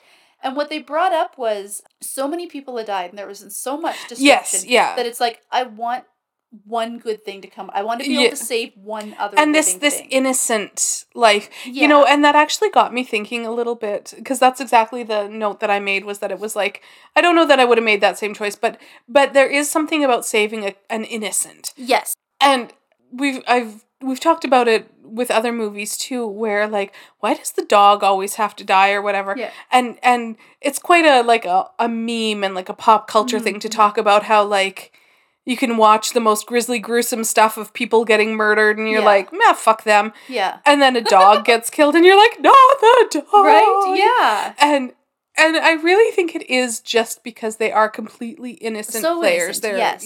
Yes. Yeah, they just never would deserve it. Yeah. And I mean, a lot of the people in these movies and stuff obviously wouldn't deserve it either, but there's just something about the purity of an animal. Especially like a pet animal. Yes. Yeah. But yeah, like, they were counting down the minutes till the ship self-destructs, and she's still going back for the cat, and I'm like, when it's life or death in, like, 3 minutes, I don't know if I'm going back for the cat. I mean, it depends on how far I have to go. Yeah. But, you know, and I say that, but, like, you know, I think of my little doggies that I love so much, and it's like, if I could save myself and then have to live without my babies, maybe it's not even worth it. Maybe I would go back for that. I'd go down with the ship if they couldn't be rescued. Yeah. Who knows? Who knows? Yeah. I mean, really, I do know. Right. But it's a rather unfathomable thought. It is, yes. And then there were moments in this movie that really called back to Spaceballs for me. Yeah. And I talked about this when we were talking about Spaceballs, but the self-destruct sequence was really made me think of it. Yeah. And especially the fact that in both movies they want to undo it and miss it by like a split second. Yeah, yeah. So then everybody's dead except Ripley and the cat, and they get on the escape pod ship, whatever it's called. Yeah. And she starts undressing, and I'm like, fuck those panties. There is so much discussion over her space panties.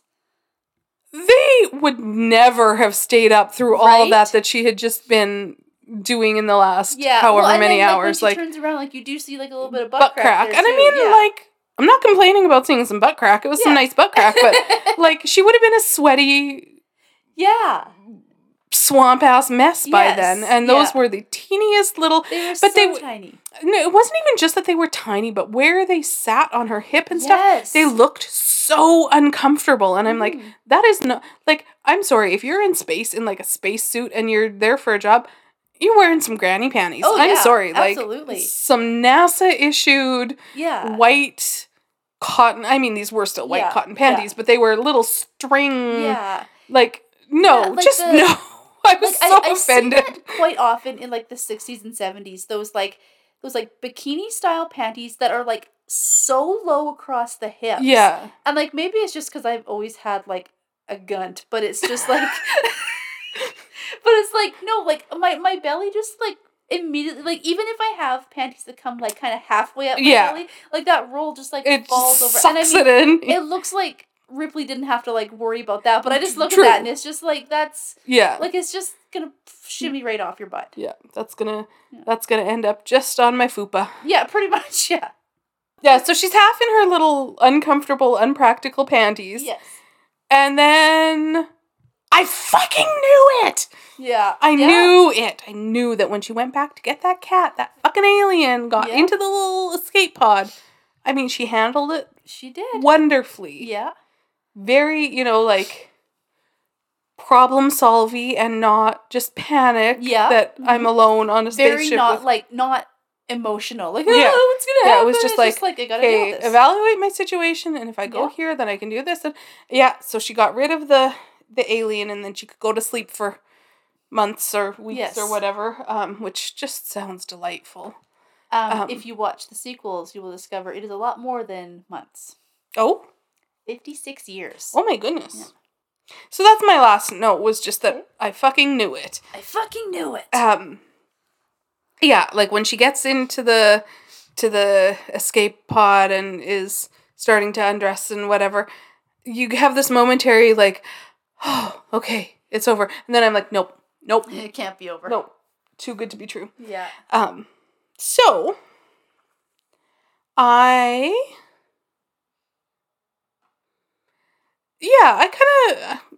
didn't hate this movie. I didn't love it. I didn't have really strong feelings about it one way or another. It did effectively scare me a number of times. No, like, out loud screams. No, like, really, really scared, but, like, some jump scares and suspense. This is one where I probably would watch the sequels. Yeah. Or at least the next one to see if I liked it enough to watch the next one. Yeah. I gave it 5 flamethrowers out of 10. I like it. Just a solid middle of the road. I didn't hate it. I didn't love it. It was a movie. It was a movie. Nice. It was a solid way to kill 2 hours. Yeah, that's fair. The flamethrower is actually one thing that I wrote down here. That it was another tie-in. It was, yes. Aliens, the flamethrower. It was funny because, like, I'd seen this movie before, but it never really occurred to me until this watching, where it's like, you're in a spaceship and you should just have a flamethrower? Like, come on. I don't think you should have a flamethrower, Dallas. For all the good that it did him. Right. Although it did seem to work better for Ripley. So. True. Fair. True. One thing I found really interesting about this movie, for a movie that was made in the late 70s, the survivors in the end were 2 women and a black man. Because, like, normally, now, I don't know, maybe this isn't, I mean, until the very end, and it's just a white woman. But the last 3. Yeah, because usually, if you're going to look at horror films especially, if you have black people in the movie, they die first. They're dying first. Yeah, there's actually a kind of a famous quote from one of the actors who was in Nightmare on Elm Street Part 3 and 4, and he's a black guy, and everyone's like, you made it, like, you survived all of the movie in Part 3. And then they get to Part 4, and he was like, I had to tell my friends, do not stop and go to the bathroom. Do not stop to get popcorn. You get to the movie right away because I am dead before the opening credits. So yeah, I thought that was, like, really... Yeah. Yeah, like, I don't know if they meant to do that, but it's like, wow, that's, like, really refreshing to see. Like, all the white dudes died, like... Because they're all the ones that are making the fucking stupid decisions. Yes, or they're robots. True. Yeah. Yeah. One thing I will also bring up that is kind of a big talking point that I forgot to bring up. A lot of this is based on the artwork of H.R. Giger. Are you familiar with that artwork? So I'll bring up a couple of works that he's done. Specifically, the kind of the design of the xenomorph, which is like the big alien. Oh, okay. I'll put these up on our Instagram, but this is like one of the pieces of H.R. Giger. Oh, okay. So you can really see like the inspiration for the xenomorph. And then this you can kind of see how they kind of got ideas for like the Nostromo in there. So yeah, very influential artwork. Interesting. Yeah. So one thing also that I did find interesting, and it's something that Roger Ebert mentioned, is that this cast is all older than typical horror cast. Like usually, you kind of see like 20-somethings or whatever. Yeah. And a lot of people in this cast were like in their 40s and 50s. Except for the 2 women, interestingly enough. One thing that he mentioned here is Roger Ebert said this: many recent action pictures have improbably young actors cast as key roles or sidekicks, but by skewing older, Alien achieves a certain texture without even making a point of it. These are not adventurers, but workers, hired by a company to return 20 million tons of ore to Earth. Like, they're just blue-collar workers. Yeah, and they've got some experience. Like, the kind of improbable comment, that makes sense because, there's a lot of... Although, if it's a bunch of young folks, you can maybe explain away the series of bad decisions a little bit more. Like, you guys are experienced. You've been visiting alien planets for 20 years, probably. Yeah. Make better choices. Yeah. And then one other thing, just to go back to the Faculty of Horror, they just did such a good episode on Alien. I re-listened to it to prepare for this because it's such a good podcast, and they did such a good coverage of Alien. One thing they kind of brought up was how sexual the creatures are. Like, the face hugger basically has a vagina on its back or whatever. And then the xenomorph is very phallic. Like, its head is very phallic. Yes. And everything is just so, like, shiny and goopy and sweaty. Very goopy, wet. Yeah. That was one thing I was, like, caught off guard with, was how slimy things were. Yeah. They actually had like a whole bunch of glycerin all over the actors to kind of make them look shiny.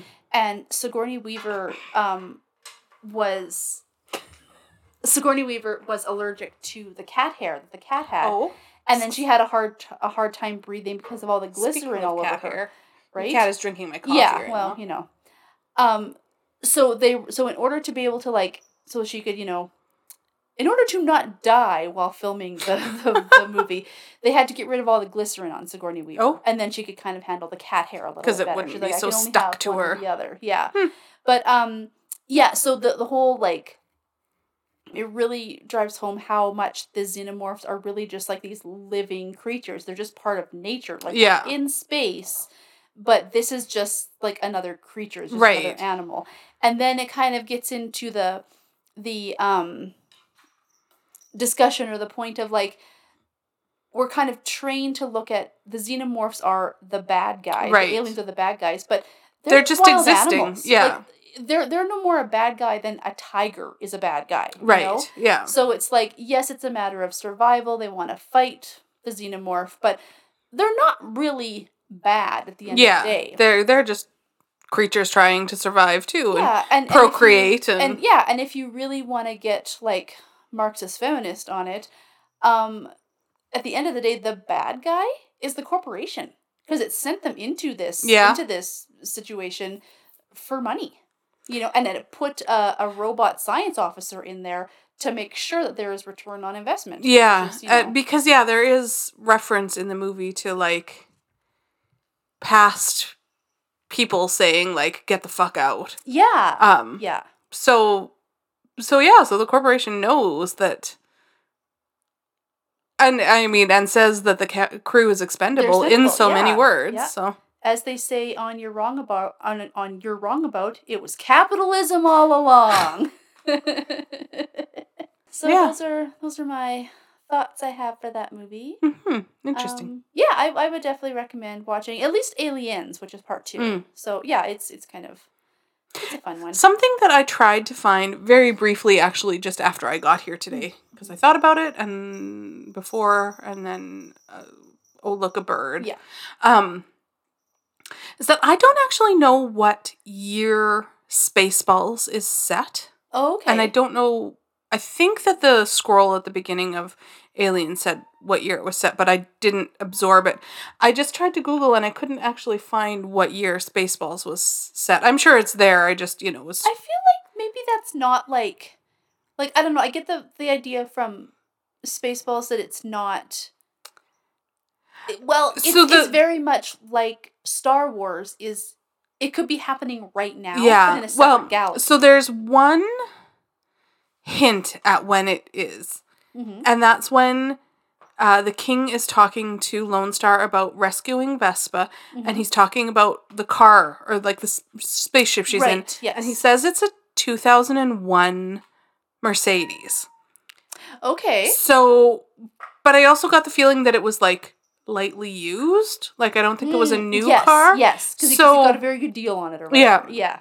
So I kind of think it's around 2001-ish. Yeah. But and then 2001 is an interesting reference to like Space Odyssey. Space Odyssey. Yeah. Yes. Another thing I've never watched. I found it so dry and boring. I couldn't even get through it. I found it so boring.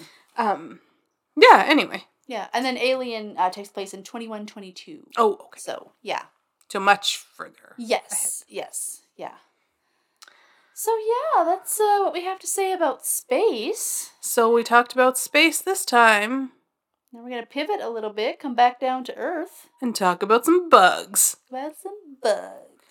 So, next episode, I've been threatening all along to make you watch some cartoons. That's kind of how this podcast started. It was like romance/Disney, because you've never really watched much Disney. I've seen like 5 Disney films in my whole life. So, we're going to start your Disney journey with A Bug's Life. A Bug's Life. Okay. Which is adorable. Is it? Yeah. I know nothing, so. There is another down the road Disney movie that I want to make you watch that you will. You've been threatening it a lot. A lot, and I haven't watched it. And I think that you'll enjoy it much more than A Bug's Life. Okay. But theme wise, A Bug's Life. It's where we're gonna start. Okay, and I am going to make you watch another movie that will probably make people say, "Is that a horror film?" But oh really? I always thought it was. It's got enough comedic elements that I think people think of it as a comedy. But trust me. Your skin will crawl. And if you're anything like me, you will be afraid of the shower for a while after you see Arachnophobia. So, I'm a little nervous because currently in my life, I love spiders. I am not scared of spiders. They are my friends. I talk to them. I feed them other bugs. Yeah, I've had an orb weaver on my balcony like all summer. Yeah. So... I'm a little nervous that I'm gonna not like them after this. Yeah, like, I feel like I have enough like cognitive dissonance that I can be like, these spiders are scary. The little orb weaver on my deck is fine. Okay. But oh yeah, there are I can't wait to get into it. It's yeah, I'm looking forward to seeing it again. But every time I see it, I'm just like, well, can't wait. It's great. Yeah. All right.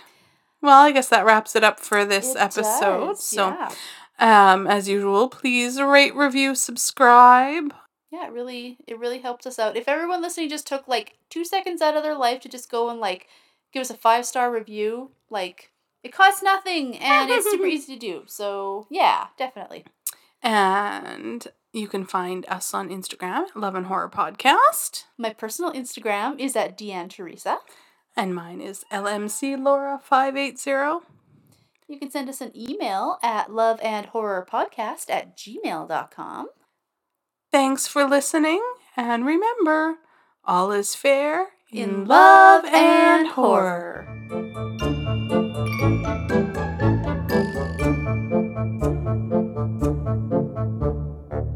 I love barf. Maybe we done all used up the space for burials. Yeah. Space Hobbit.